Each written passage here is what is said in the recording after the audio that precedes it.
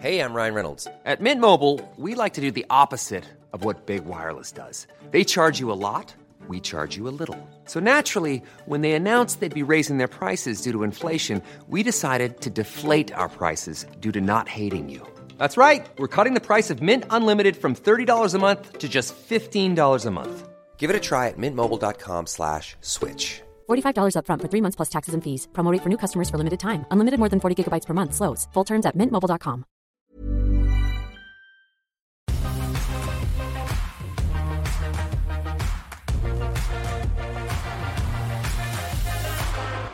Good afternoon. Welcome to you and welcome from Barangaroo Studios. This is The Call. 10 stocks picked by you, 2 expert guests, all in 1 hour. It is Wednesday, the 4th of November. I'm Nadine Blaney. I should say the caveat to this program is that it is also U.S. Election Day. You know that if you're watching the live stream, of course. I know a lot of people listen to this in podcast form or catch up with it at a later date. So just keep in mind, if we do reference the U.S. election, this is just past 12 noon here in Sydney on that election day as we're watching some of those polls coming through. 2 expert guests on today's hour here with us for the entire 60 minutes. Andrew Page from strawman.com here in studio with me at Barangaroo, and via Skype we have Scott Phillips from The Motley Fool. Scott, welcome. Good to have you both with us. Look, without trying to call this election, Scott, I'll start with you. Does it make any difference if it's President Trump or President Biden to the way you are investing? Nadine, I think we'll record 2 versions of the show, of course, and we'll just podcast the one that where we get the predictions right. Look, no, it doesn't. It doesn't matter much at all, quite frankly. In the medium term, even the short term, we'll see some volatility. Of course, we will, particularly if there's uncertainty. And right now, as we go to air, Florida looking super, super close. So speaking of uncertainty, we're starting with one of the biggest swing states potentially going to Biden, but maybe not. And of course, there's potential recounts and everything else going on. It will be volatile in the short term. Now, if you're an investor with cash on the sidelines, you're a long-term investor, the next few days might throw up an opportunity to buy a couple of things you've liked for a while at a price a little bit cheaper than they are trading now, or it may not. If it did, I'd happily take advantage of the volatility, but no, it doesn't change how I invest, what I buy at all, really. And also, frankly, over time, remember the early Obama years where solar was supposed to be the big winner, and almost every major solar company went broke or was taken over as in the following couple of years, not because of Obama. It was more just then some people kind of putting 2 and 2 together a little bit clumsily and saying, well, Obama must mean renewables, must mean solar, therefore I buy solar, I get rich. And it didn't work out that way. Yeah. So be very, very, very careful trying to chase those trends. And after Trump's victory in 2016, it was infrastructure stocks. And of course, there wasn't that $12 billion infrastructure spend or whatever was being called for at the time. So, Andrew, if we see a Biden presidency or a Trump presidency, considering the liquidity that's still being pumped in by central banks, again, is it still a bullish scenario for equities from today onwards? Look, I'm going to go with exactly with what Scott said there as well. None of these things are really going to make any difference. I'm investing over a multi-year period. Yes, these things are important, but when you take a more of a bottom-up approach, you're really looking for businesses that are going to perform well in all kinds of scenarios. And yes, there'll be some scenarios which are more favorable than others, but if you're looking to invest in a business purely because it might perform better under a certain set of unique circumstances that are diabolically difficult to predict, that's a pretty tough game to play, so I don't play it. Okay, all right. Let's get on with the program then, shall we? We will keep you updated if there's any breaking news coming on the U.S. election front, of course. This one is an interesting stock of the day because, of course, it has a lot of U.S. exposure. PushPay is the stock of the day today, lifting its full-year earnings guidance on snowballing popularity and COVID-inspired growth. It's an Australian-listed donations app that is favored by U.S. churches in particular. And the company, along with that update, added that it's considering acquisitions to build scale. It's also talking about 4-for-1 share split to help liquidity. Full-year underlying earnings are now expected to be between US $54 million and $58 million. Now, the surge in online payments and the takeover of a U.S. church software business have really been significant earnings boosters, leaving that company able to pursue those acquisitions ahead of that 4-for-1 share split. So, Scott Phillips, I'll start with you. What do you make of that update coming from PushPay? Because if you get into some of the detail, you'll note that there was no customer growth in the past 6 months. What do you put that down to? Sounds odd. And I think that's where we see the share price off about 15%, Nadine. Now, I should say, a little birdie tells me Andrew actually owns this stock and probably knows a bit more about it than I do, so I'll happily let him add more expert commentary to what I've got to say. I have been wary of PushPay for a little while on exactly that basis. They've been really, really successful. They've nailed the mega church market in the US. They are to some degree a victim of their own success, not able to add more customers.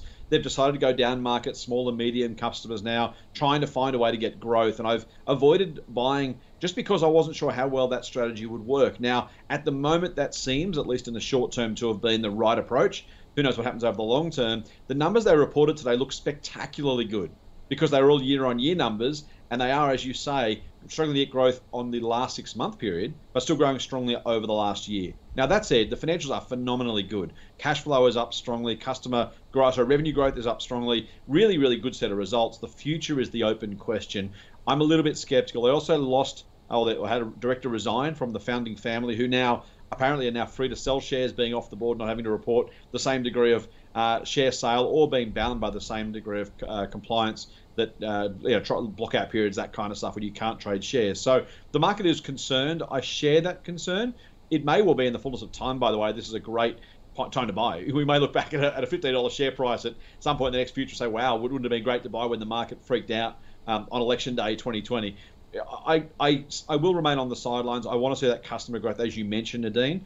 That is where the long-term growth needs to keep coming. That small, medium church growth strategy yet to bear fruit, at least based on the numbers we're seeing. Yeah, so this might not be, Andrew, an election day victim. This could be a victim of the actual hardcore numbers because we've got the Hullage family stepping down off the board. No customer growth. So is that a red flag to you if you're a holder? Yeah, look, it's definitely a concern. The other concern is that the sales cycle seems to be lengthening a little bit. COVID's really impacting some decisions there from customers. But I mean, we've got to put this in context. The share price hasn't performed well today, but as we just saw, it's been such a phenomenal performer long term. And it's always been a pretty volatile, like virtually every stock has been a very volatile performer. So one swallowed is not a summer mate. I would zoom out from this and say that these guys are definitely the market leaders in a very, very large and very profitable market. They've got a long runway for growth. They've got economics that are just, make a lot of the tech giants blush, really. These guys just have phenomenal retention, great increase in average revenue per customer, big cross-sell opportunities. I think management are outstanding. And disclosure, this is my second largest holding, okay? It ranks number 2 on Strawman. It's delivered like an 80% return for us there. So there is a certain endowment effect to all of that. That was then and this is now. And the thing you need to look at is, as attractive as the business is and its potential longer term, you are looking at a business that is on 10 times sales. And we have this quite a lot actually in the current market where you've got these really wonderful businesses, but the price is so high. Yeah. But then at the same time, you sort of have to weigh that up against a zero interest rate environment and a business whose net profit doubled and its top line is growing at 50% per annum. So it makes for a very difficult situation. So for me, it's a hold. I'm very happy to hold this with a 5 to 10 year view. I think that they've got a long way to run, and I think so far the track record speaks for itself, and I'm prepared to back them still. Okay, well, that's good. That makes a market. A hold coming through from Andrew and not really coming through from Scott Phillips. Okay, so that is the stock of the day, PushPay. We'll revisit that a little bit later on. Let's get to the companies that you have all emailed in about. And this first one is Harvey Norman, sent in from Tim. I thought it was interesting, gents. So we saw Jerry Harvey commenting on the RBA in some of the financial pages yesterday, saying that it perhaps didn't need to do that massive quantitative easing program. But you can't get away from the fact that Harvey Norman has been a beneficiary from COVID, from this shift from spending on services to the home, Andrew. Yeah, and geez, Jerry likes to make comment on a whole range of different things, doesn't he? And I think Scott probably knows my view on that, so I won't dig into it too much. But yeah, look, so yes, it has been an incredible year for Harvey Norman. We saw shares drop 50% from January through to March, and then it's pretty much recovered all of that ground. You can in fact see it on the screen at the moment. But even longer term, I mean, this is a company that's doubled their per share earnings since 2011. Their dividends more than doubling in that time. To be fair, the past few years, things have gone sideways. I think with the business is also expanding overseas. A very significant proportion of their profits come from there. They're opening up a whole bunch of new stores. So, again, I like to take a broader view and more context on these things rather than, a lot of people buying office equipment and laptops in a specific period. The one thing I sort of worry about with these guys is how if their expertise in brick and mortar retail is going to serve them as well in the future as it has in the past in an increasingly online environment. I think that's a little bit of a question mark. But look, the overseas expansion is going well. The revenue there is up about 42% in the past 4 years. They've got a lot of asset backing for these shares. So, I think on a per share basis, there's $2.40 just in property alone there, which is a nice little backing. And in a market where valuations, people often remark, seem quite stretched, you're looking at a yield of 5.5% and a PE of 10, which seems pretty cheap as well. So it's not my bag, it's not my cup of tea. I don't like retailers, particularly brick and mortar retailers, but I could see why people were attracted to this. There is a long-term good track record there. There's very competent people. But would you buy it now? No, I would not buy it now. So it's not a buy. Yeah, I think I would just preface this, and like a lot of other companies we'll talk about today, I think your job as an investor is to say no more often than yes. You need to be extremely fussy. So the comment, for me, it's not no because it's a rubbish company. I just think if I'm going to put all my money into 15, 20 stocks, there's better 15, 20 stocks out there for my money. Okay, so over to you, Scott Phillips. We have had a history at Harvey Norman of these ancillary investments being made by the company on behalf of shareholders. Dairy comes to mind. But we're starting to see a reduction in exposure to that. So if you take that and then you put the property with it, does it become more of an attractive investment for new investors?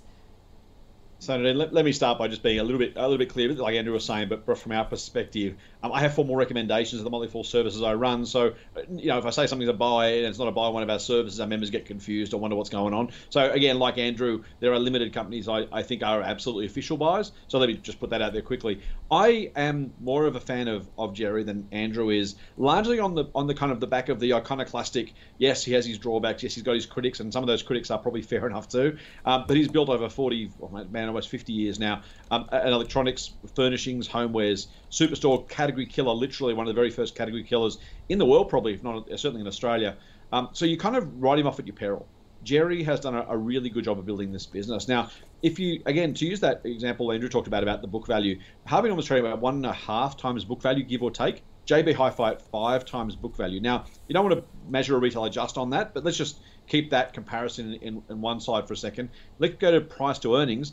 JB Hi-Fi at 20 odd times, I think from memory last time I saw. Just checking now, 17 times. There you go, come down a little bit. Harvey Norman at 11.2 times, or on Andrew's numbers, 10 times. And you think to yourself, is Harvey Norman that much worse a business than JB Hi-Fi? And even if it is, with asset backing that almost takes up the vast bulk of the current share price, 50% of the share price is in assets alone. If you strip that out and look at the enterprise value, or just you value the operating business separately from the assets, Harvey Norman is cheap on a dozen different metrics. And I've got to say, if you like retail at all, if you like JB Hi-Fi at all, if you like some of those other retailers, yes, they may even grow faster than Harvey Norman, but you're paying peanuts considering, as Andrew's already said, where the market's at. You mentioned, Nadine, where rates are at. 12 times earnings for a successful, profitable, retailer with a fantastic brand name, great business, great store footprint, all that kind of stuff. I think you go further to find a better value proposition than Harvey Norman, just on a risk-reward basis. So I'm going to say I think it's a market better. So let me put it down as a buy. It's not an official buy recommendation of ours. So again, just to make that clear distinction. Yeah. But I'll take the opposite side of Andrew's case, and I'll say, for me, I think it beats the market from here, and that makes it a buy. Okay, cool. All right, that's Harvey Norman, HVN. And Jerry Harvey coming out yesterday saying that the Reserve Bank perhaps didn't need to stoke the economy to the extent that it did because, it's showing signs of a pickup. We had retail sales data out today that perhaps is a bit disappointing. However, we'll leave that there. Plenty of companies to get through. The next one on the list is Asaleo Care, which was sent to us by Josh. Hope you're watching or listening, Josh. Okay. Upgraded to the upper end of its guidance recently, 84 to 87 million range. It's increased market share through the pandemic, invested in its brand, local manufacturing as well. Looking at you, but I'll ask it from Scott. I mean, that all sounds really nice, doesn't it? Doesn't it? And yet I wouldn't go near it, the need. Look, Asaleo has done really well for itself, and full credit to it. Now, hard not to do well if you're in personal care during a pandemic. You're not trying if you can't get some improvement, and it should have been good for its business, and good luck to it. It's in the right place at the right time, and it gets the benefit. This is a commodity business. If you're making paper products and toilet paper and tissues and stuff, yes, you get a fantastic boost when things go well. By the way, when that stockpiling unrolls, to excuse the pun, we will see sales fall. They must fall. They pumped out these products at an absolute rate of knots for months. Year on year, that's going to look pretty ugly next year. Even that notwithstanding, when was the last time you paid a premium for toilet paper or tissues? Yeah, you might know the Kleenex brand. Yeah, you might know the Quilton brand or Sorbent or something. But when one's on special, you go and buy the one on special. This is a commodity industry with really little amounts of pricing power. Again, operationally doing everything right, doing everything it can to be successful. And those numbers you mentioned are absolutely spot on. So credit to the management team for doing the best they can with a really tough business. But we know, as Warren Buffett said, when you've got management with a reputation for brilliance and an industry with a reputation for poor economics, it's the industry's reputation that remains intact. I expect that'll be the case with Asaleo. It's a sell from me. Yeah, well, that's quite clear, and that's exactly how I do shop. I shop for what's on sale. So, Asaleo Care, some catalysts going forward. I mean, we've got a resumption of dividends at the end of 2020. How do margins look? What do you make of it? Yeah, I mean, even the terrible business will have its moments, but again, as an investor, you should be buying a business for attractive economics and long-term potential. I'm going to parrot a lot of what Scott just said then. Let's take a wider look at this business here. I mean, very low margin, very capital intensive, highly competitive market, commodity style products, all kinds of things outside of its control, such as pulp prices, FX rates. And this is all reflected in the fundamentals of the business. When you pan out a little bit here, you've got a company whose per share earnings have halved over the last 5 years. Sales and profits both been on the decline over that same period of time. And so, it's sort of like, hooray, they got a bit of a boost for some panic buying this year, but in every other sort of aspect, things are just going in one direction. This is, Scott wouldn't touch it with a 10-foot pole. I wouldn't touch it with a 20-foot pole. It's if I can be even more bearish. It might have its bump. I've said this now, so expect prices to rise 20% in the coming months. But I would dare say that anyone who's buying this today in 3 and 5 years' time is going to get a very poor return on their investment. All right, Josh, that could not be more clear. Origin Energy is the next stock, nominated by Terry. So, gents, Origin Energy, look, there's lots to this business, isn't there? Had a September quarterly result out last week. APLNG, the strongest realized LNG prices across the sector. If we talk about this company in terms of valuation, Andrew, I mean, it's relatively speaking pretty good. Am I correct? Yeah, on some basic metrics, it looks really cheap relative to others in the market, but probably for a good reason, I would say. I mean, again, a lot of the commodity comments that Scott just made previously about toilet paper certainly apply to this area. This is a business that has woefully low return on equity for shareholders. It's very rarely above 6%. Pokes its head above there every now and again. Earnings have been on the decline for 10 years. Shares are down 70% over that 10-year period. Dividends are half of what they were 5 years ago. It's sort of...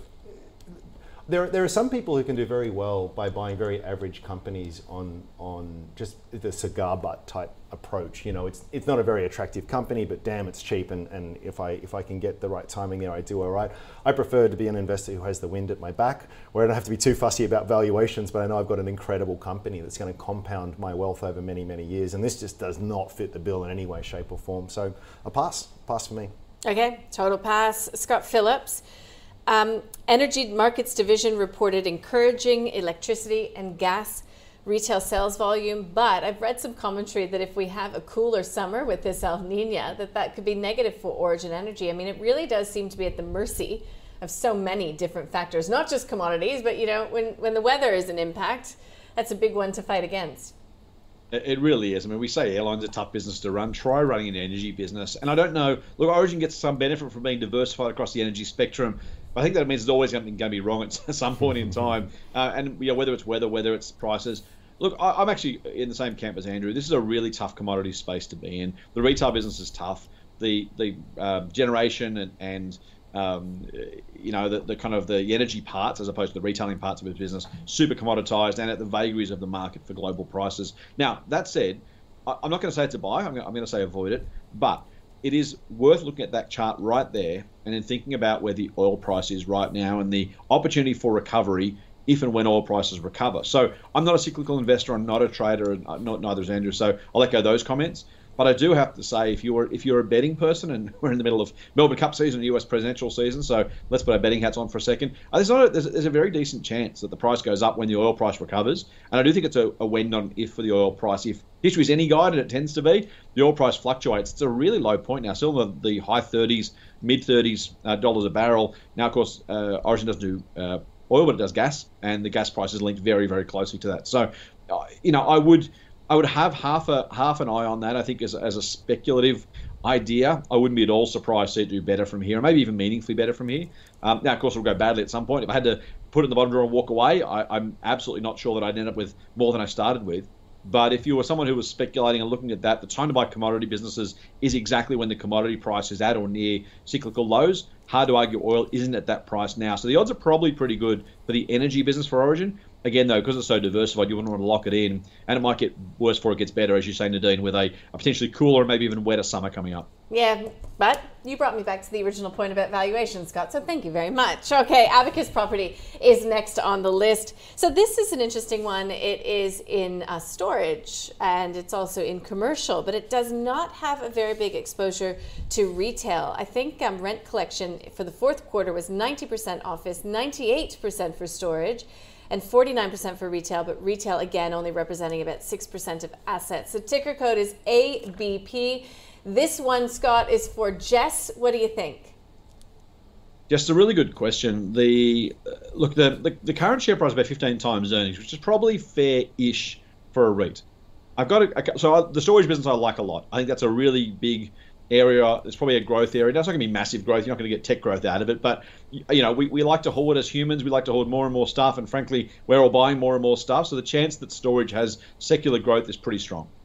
If you look at the retail business, I think that's probably a reasonably ordinary business, Nadine, but as you say, not a big share of earnings. Now, that being said, any decline there will drag the rest of the business down, and a small fall in revenue can be a big fall in earnings and can be sustained. So be mindful of that. Yes, it's a small component part.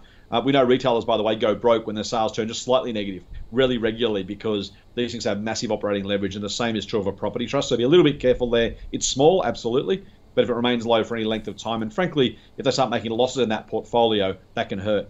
The office one is the one I'm most concerned about, or most mindful of, probably. Not more concerned. I'm more concerned about retail, but I'm most mindful of office because we're yet to see how the coronavirus and the change in work patterns plays out. Westpac only recently decided to downsize its Barangaroo office, where you guys are, basically as a result, a direct result, effectively, of the changes to human work patterns, the way how the places we're working. That is changing how people use office space.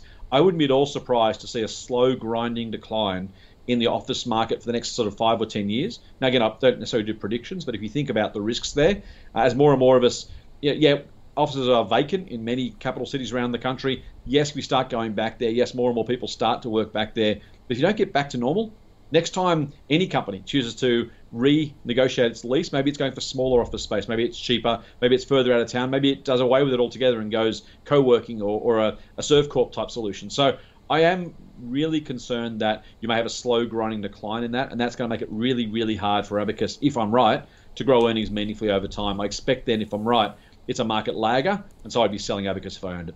Okay, what do you think of Abacus Property? I'm going to agree with Scott again. I mean, this. Did you guys ever disagree with each Oh, other? we have plenty. We disagree plenty on a lot of things. Scott's just not right all the time, and I am, so that's unfortunate. But it's a burden.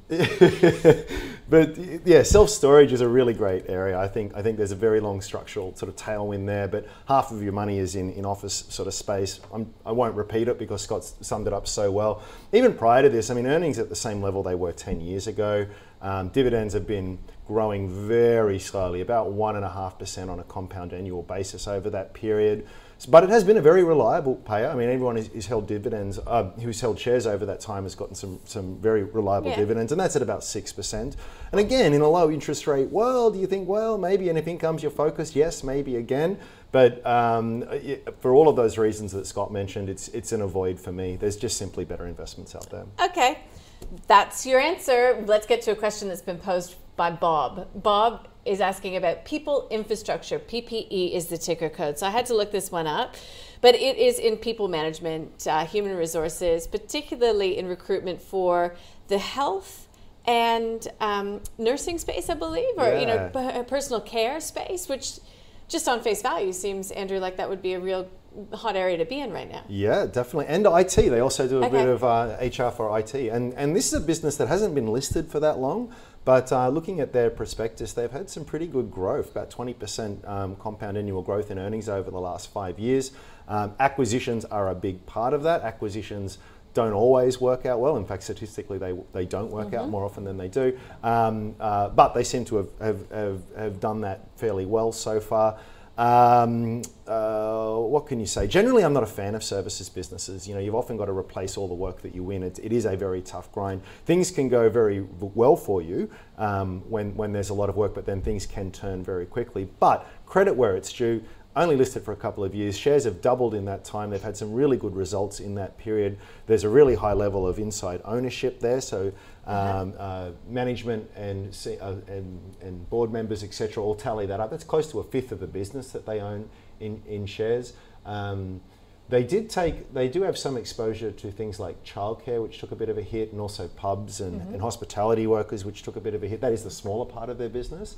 But overall, I think it actually looks pretty interesting. And on a price to earnings basis, and I should qualify this as an adjusted earnings basis where some amortization costs are taken out, which let's not go down that rabbit hole, but it seems reasonably priced at 16, PE of 16 for a business that is growing as it is and is proven to be much more resilient than perhaps you might initially expect, given what we've seen in the world and the economy lately. Yep. So it is of interest. I would need to do a lot more due diligence on it, though. So I might put it as a watch. I was going to say maybe one for the watch list. That's fair enough. Yep. We'll invent that category. Cool. Let's go to Scott Phillips. He's from the Motley Fool, joining us via Skype. So people infrastructure. You've heard all of what Andrew had to say. Scott, what would a potential catalyst for further growth for this company be? Where would that likely or possibly come from?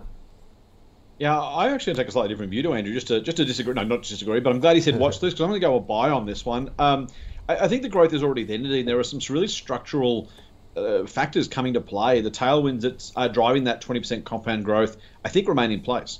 And as Andrew said, with a PE that's kind of mid-teens to 20, depending on how you adjust it, it's a pretty attractive combination. If you could buy a business that can grow at some meaningful double-digit rate for any meaningful period of time, 20 times earnings is not expensive, particularly in this current market where rates are low and the average PE is pretty high. So looking at the business, I think you're going to see more staff required, more outsourced staff. We know the gig economy is taking off. This isn't pure gig economy, but it is the temp worker space. And a lot of the services it provides are to some degree, while they are, as Andrew said, services business, that I also don't love them, generally speaking, a lot of that is kind of recurring revenue stuff. So the systems, the processes, the outsourced requirement and delivery of staff, unless nursing homes, unless pubs, unless childcare centres close down for long periods of time, and of course they can for short periods, as we've seen. But as long as the long-term story remains strong, we're all going to go back to the pub. We're all going to send kids back to childcare. More and more of us are going to go into nursing homes as the population ages. I think this is a really good business, not the world's best business, as Andrew says, but at somewhere around 15 to 20 times earnings for a business growing in the bottom line at that sort of rate, even if it is a bit lumpy in the next year or so as we get back to normal. It is a business that's shown itself able to find new ways of delivering more services to more customers. And if you can do that reliably, that's a really nice basis for an investment. Okay, wonderful. It is past the halfway mark, actually, so time for me to do a little bit of a sum up of what we've gone through so far. I've got my trusty papers here. Let's start with the stock of the day, Pushpay. One swallow does not make a summer. Coming from Andrew Page in terms of the share price fall that we've seen today off the back of some uncertainty as to the future direction and that lack of new customer growth in the past few months. It's a hold for him, but it's not really a company that Scott Phillips from the Motley Fool would be putting his money into, because there's still many questions about where it goes from here. That takes us to Harvey Norman, the first of our viewer picks, coming from Tim. Andrew says it's had an incredible year. Over the long term, dividends have more than doubled, so the yield looking pretty good. However, not really one that you'd be putting in your portfolio, given there's a lot of questions about its ability to negotiate from bricks and mortar to online. When it comes to Scott Phillips, he's more of a fan of Jerry Harvey than perhaps Andrew Page is. Credit where credit is due to the founder. Relatively good value. In fact, he says right now it's looking pretty cheap. That would actually, if he had the capital to deploy. It's not a buy in terms of Motley Fool, but he says it's not a bad company to buy, Tim. Asaleo Care, Josh, this one's for you. Andrew says he wouldn't touch it with a 10-foot pole. 20-foot pole. Oh, sorry, 20-foot pole. That's even bigger. Okay.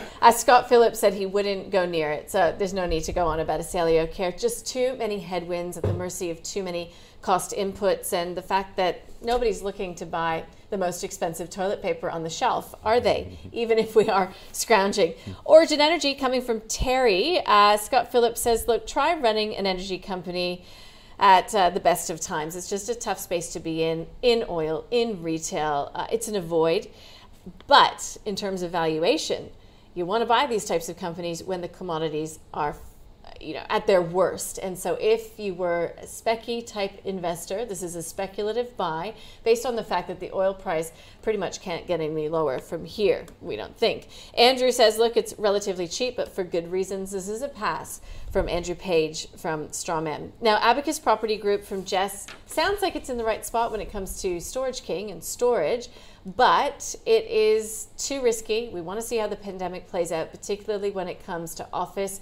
So for Scott Phillips, that's a no. It's an avoid for the same reasons pretty much from Andrew Page. That takes us to People Infrastructure. This is our first, hard, clear buy of, I think, this session, and that is from Scott Phillips. He says there's growth there. There are structural factors at play. The company's proved itself to be able to evolve and to find opportunities, new opportunities, I could say. Andrew says it's got good growth, made some acquisitions, credit where credit is due, but it's interesting. He just really needs to do a lot more due diligence, but it's now on his watch list. So thanks for that question coming in from Bob.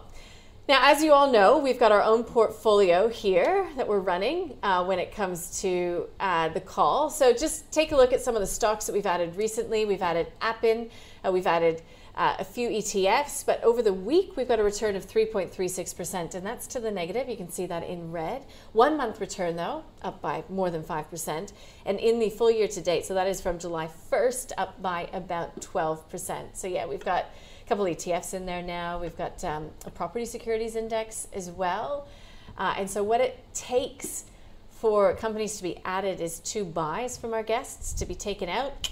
Like Goodman Group and Integral Diagnostics, you need 2 of the guys to agree that it's a sell. Of course, you can always take a look at that portfolio. You just have to head to ausbiz.co/portfolio, and we'll continue to keep you updated on that. We're in the second half of the program.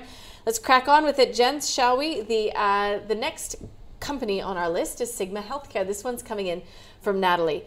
Andrew, you're sitting right beside me. Let's go to you first. The last update coming from the company was pretty positive. Above market growth in retail, diminished regulatory headwinds, growing like-for-like sales by about 9.5%.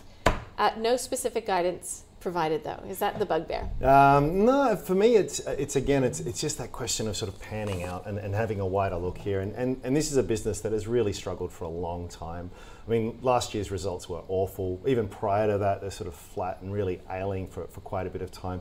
I would argue they underinvested in a lot of key infrastructure for a long time. Key competitor of theirs, API, Priceline Pharmacies, are just really executing phenomenally well. They lost the Chemist Warehouse contract, I think, and then they won it again.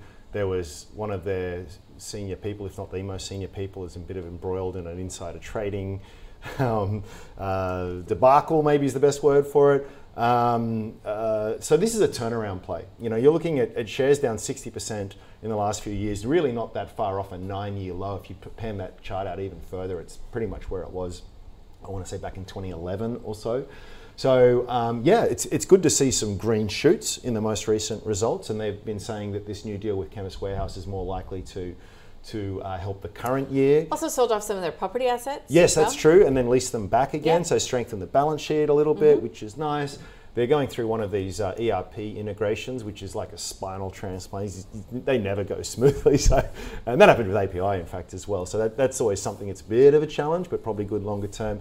But I sort of take all of that together, and I just sort of think, maybe I wish them well. Too hard basket, and there's nothing wrong with that. Most stocks for me go on the too hard basket. Well, we like the honesty. Hey, how about you, Scott Phillips at the Motley Fool, Sigma Healthcare? I mean, it is a tough business, low margins as well. Yeah, you've nailed it. Andrew's nailed it as well. Look, that chart shows you what can happen when things go right, though. That 5-year chart which had up on the screen. And the Chemist Warehouse business is business worth having.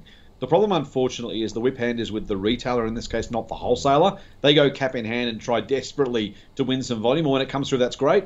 And then next time the contract comes around, they still want to make some money. The competitor's a bit hungrier. They come and steal it back. That tends to be the way this thing has gone. Here's the real problem. There are 3 major pharmaceutical wholesale groups in the country. There are, I don't know how many, tens and tens of pharmaceutical wholesale warehouses, because the government has what they call a community service obligation. To get some money from the government, you must be able to get a prescription drug to, I think it's any pharmacy in the country, within 24 hours. Now, that's wonderful for healthcare, wonderful for patients. It's terrible business because it means just about every one of those warehouses is subscale. There's just too much competition for a small population and a very dispersed population. That makes it a really, really tough business to do well. So even in the best times, this is an average business. In the worst times, it's a terrible business. Now, the price being where it is, again, a little bit like, the kind of origin story, I wouldn't be surprised if we do see a bounce back, just almost on law of averages, which I know is a strange thing for an investor to say, but it's so low now that a couple of good results with the Chemist Warehouse volumes, and I wouldn't be at all surprised to see the share price respond. If it does, I think investors will be getting it wrong, by the way. I think they'll be looking at the short term saying, great, everything's going well again, until it doesn't. And that's been the experience with API, with Sigma and others. It goes well till it doesn't, and then it goes badly till it doesn't. And that's the story. So if you wanted to have a punt, maybe you might look at this one. I wouldn't, but I guess you could. It may well do well in the short term if those volumes start to translate to profits. But there's not enough volume to go around, and it will lose that volume. We'll have to accept a much lower margin at some point for that volume. So the story is probably the best of Sigma's short-term future, medium-term future, is probably in the next 6 months, and it probably gets worse from there. I'd be staying well away from Sigma. Ooh, Sigma not getting a vote of confidence from either one of our guests. Let's move on to Imricor Medical System, IMR, coming from William. William, I hope you're listening to this one.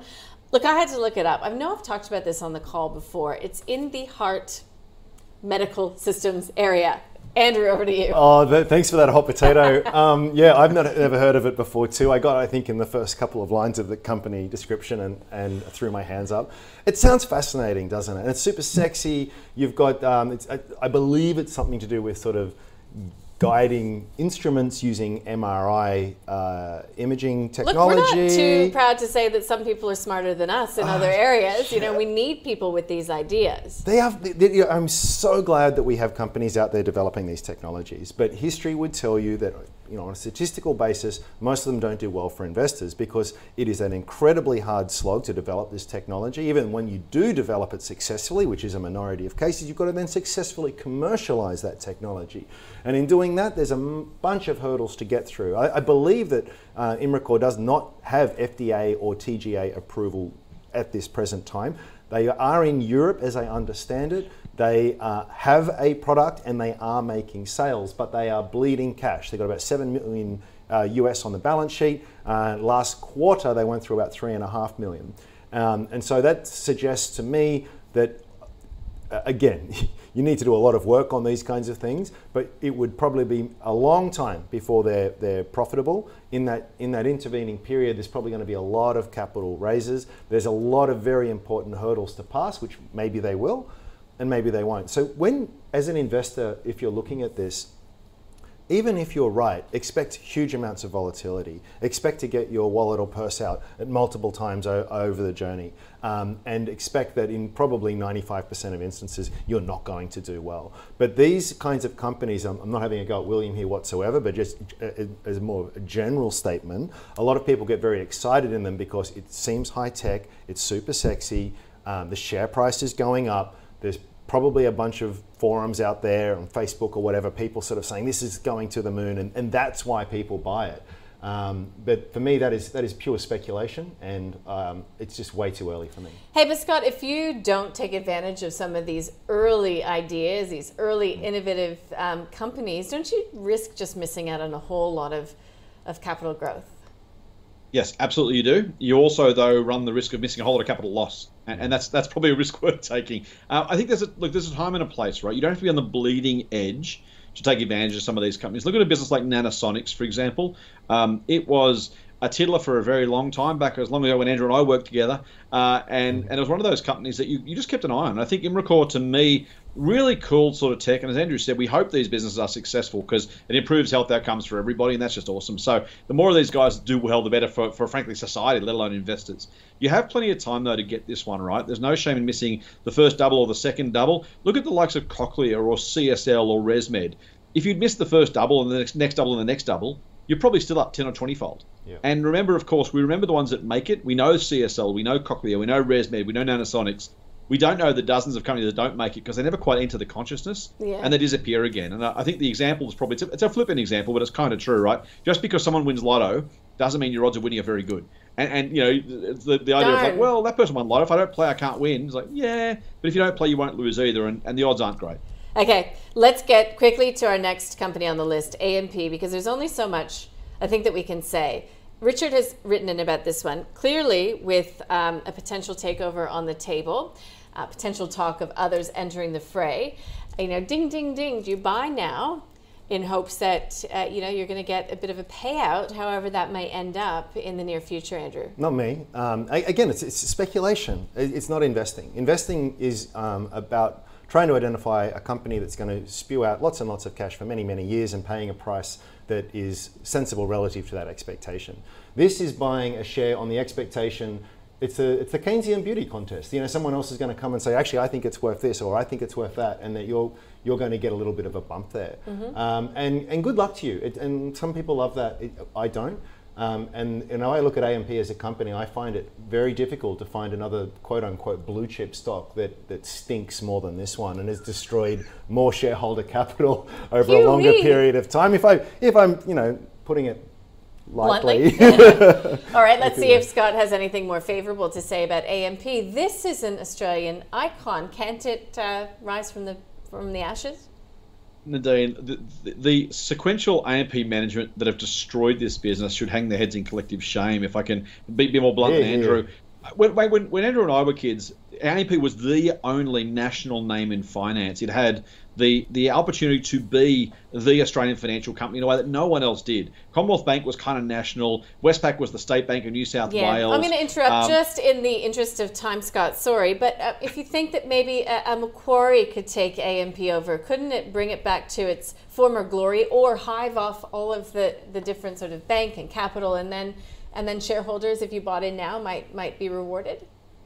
Yeah, look, it could, but the question is, does it want to, and does it see the opportunity there, particularly with another bidder who's already going to pay $1.85 for something that's currently trading $1.65? Do you really want to get in a bidding war for AMP, given the financial services and the fund management, financial advice issues? Too hot for me. I mean, someone's going to want to do it. There's always a buyer for an asset. If I was Macquarie and I was on the board, I'd be saying, guys, there's got to be a dozen better ideas than this one. The problem with buying a takeover in hopes that it gets higher is it's a pennies in front of steamrollers problem. You might win a little bit every now and again, maybe even a little bit often, but the big losers, when the takeover doesn't happen, the shares go back to $1.40 or $1.30. That's going to wipe out the gains you might make a dozen other times with trying to get that extra little bit of takeover premium. Okay, Richard, no on that one. I'm going to have to whip us through these ones. I'm getting the big wrap it up from our producer, but Novonix, NVX coming from AJ. This one, guys, I don't know if I should tell you or not, but it's already in the portfolio. So would you be buying, Andrew, Novonix? Well, a bit of shameless plug here. With the Strawman Classic show last week, we had Canadian Investors, one of our top Canadian members. Investors, did you say? Canadian Investor is the username. Of Trevor is his real name. And you go to strawman.com/classic and you can see the full interview. It's his number one pick. He's done very well out of it, but there's a lot of research and due diligence that's gone on that. This is a battery material supplier. They've got some really cool testing technology. He will be the first to tell you that it is very early stage and a bit of speculative. There is a speculative dimension to it. It is burning through cash, it is making a loss, but they seem very well placed for a long-term structural tailwind and some really cool competitive tech. So on the basis of what Trev reckons, I'm going to back him and say buy. Buy. All right, Scott. A lot hanging on this one. Novonix, what do you know, and would you be putting money into it if you had money to do so? I can't believe Andrew mentioned the Strawman Classic. I'm not going to mention the Strawman Classic and give the Strawman Classic an easy plug. Nadine, I'm not going to buy this one. I'm a sell. Lithium is a great concept. We will use much, much more lithium in the days, weeks, months, and years, decades ahead. I'm not convinced at all that we know yet who the winners are going to be, much less what the average price are going to be and the economics of the businesses involved in mining production of both the lithium batteries, the cars themselves, of course, and Tesla's the big story. This is one I'd say well and truly away from, unless you want a pure punt. Maybe it does well, maybe it doesn't. There was 115 car companies in 1910s. Ford and GM came out of it. The rest kind of fell by the wayside. Way too early to be putting serious money into lithium just yet. Ooh, okay, Scott Phillips there weighing in on Novanix NVX. Oh, geez, Orica. Orica is on the list. This one's coming from Liam. We don't want to give you short shift. Look, Orica has been a troubled business. It's not been treated kindly by the pandemic. But Citi, for one, says that miners' volumes will normalize in 2021 and that days are looking brighter. We've got a full year result coming on November the 20th. Mm-hmm. Yeah, so again, context matters. These guys have been around since 1874. I looked it up. I knew it was a long time, but wow, I didn't expect it to be that long. They are the largest global commercial supplier of explosives. Huge business, big business, been around forever. They've also done nothing for shareholders, I would say, for a very, very long time as well. Shares have gone pretty much back to where they were 10 years ago. They're down about, flat over the last 5 years, down about 40% over the past 10 years. There's just better fish out there in the sea. And you, as an investor, why compromise on very mediocre things? Yeah, hold true to your investment thesis, Scott. Orica, as I mentioned, it's been difficult. Headwinds likely to persist for at least the first half of FY21. What are the redeeming qualities, if anything, about Orica? Yeah, long-term recovery. Medium-term recovery is actually probably the better way to say it. I completely agree with Andrew. This has been a relatively ordinary business. But if you look at the success of the business on its financials or its share price, it has had really bright moments in the sun. If you're going to create a basket of cyclical companies at lows that are likely over time to do better, I would absolutely whack Orica in that list. Now, I'm not saying it's a buy. I wouldn't buy it right now. But if you said to me, Greg, give me 10 companies, I'd probably, by the way, throw Origin in there as well from today's conversation. And say, look, you grab a couple of oil drillers who are, when the oil price is cheap, you grab Orica while mining activity is low. I would be very, very surprised if that basket didn't outperform the market meaningfully. Now, that could mean 1 out of 5, 2 out of 5, 3 out of 5 do well. So again, on a company-by-company basis, the odds and the risks are much, much higher than buying a basket. So I wouldn't buy Orica right now. But as I said, if you threw together a basket of 10 kind of cyclical companies trading at decent lows for different reasons, I think there's a very good chance the basket itself will do really, really well. Okay, well, let's wrap up the past 5 stocks that we have been discussing with the views coming from Andrew Page from strawman.com and Scott Phillips from the Motley Fool. Of course, we know you've been hanging out to hear what they've had to say about Sigma. This one is a question for Natalie. Look, Andrew just says, if you take a wider look, it's been struggling for a long time. It's just in the too hard basket, really, for Sigma. And Scott agrees. It's a volume game in a country without a big population. It will always come down to margins in that competitive landscape. Imricor Medical Systems, IMR, it's a hard slog, Andrew says, to develop this technology. You will likely have to open your wallet from here on in, at least for the foreseeable future. It's a no from him. Look, everybody's happy that there are those out there that are taking the risk to develop technologies, especially when it comes to healthcare, but you just don't need to be in it right now, according to Scott Phillips. Keep an eye on it. If it interests you, you don't have to be on the bleeding edge of this type of technology. Now, AMP, it's just a no. I mean, you could feel Scott's passion for AMP of old, but he says that all the management that has brought us to this point should hang their head in shame. Don't bet on an outcome that's going to be positive for shareholders. And yeah, that's just a very difficult one for Andrew, who actually went so far as to say that it stinks. So Novanix is one. We won't mention the competition. Actually, we will, because we're supporters here at Ausbiz, the Strawman Classic. This is a specky buy, but he's going to take advice of some of those contestants and put it on the buy list. That's a buy from Andrew. It is a nope. It is a sell from Scott Phillips from the Motley Fool. He just says, look, maybe it does well, maybe it doesn't. The use case will come, but just too early. And because Novanix was in the portfolio and Scott said no, it's now out. So there you go. That's an update coming from this edition of The Call, and that's why you keep watching. Orica for Liam. Look, context matters again, coming from Andrew Page, largest global supplier. Best in class in some ways, but it's really done nothing for shareholders. There's better fish in the sea. Same thing from Scott Phillips. Look, it's a medium-term recovery story, perhaps in the same basket as Origin Energy. Buy these things when they're depressed, but he'd be looking more toward a basket of some of these beaten down cyclicals rather than putting a bunch of money into one name in particular. I hope, guys, I've done that justice. I'd like to say a huge thanks to our guest host here in studio, Andrew Page from strawman.com, and also Scott Phillips, friend of ours from Motley Fool. It's been a lot of fun, guys. A little bit distracted on my part when it comes to some of the news coming in from the U.S. election. Look, we'll have plenty of analysis after this very short break. You can check out the call portfolio at ausbiz.co/join. But it looks like Donald Trump has won the state of Arkansas. We've got still NASDAQ futures looking pretty good, S&P futures flat. It's all happening. We'll bring you analysis to the minute after this very short break. Thanks for joining us.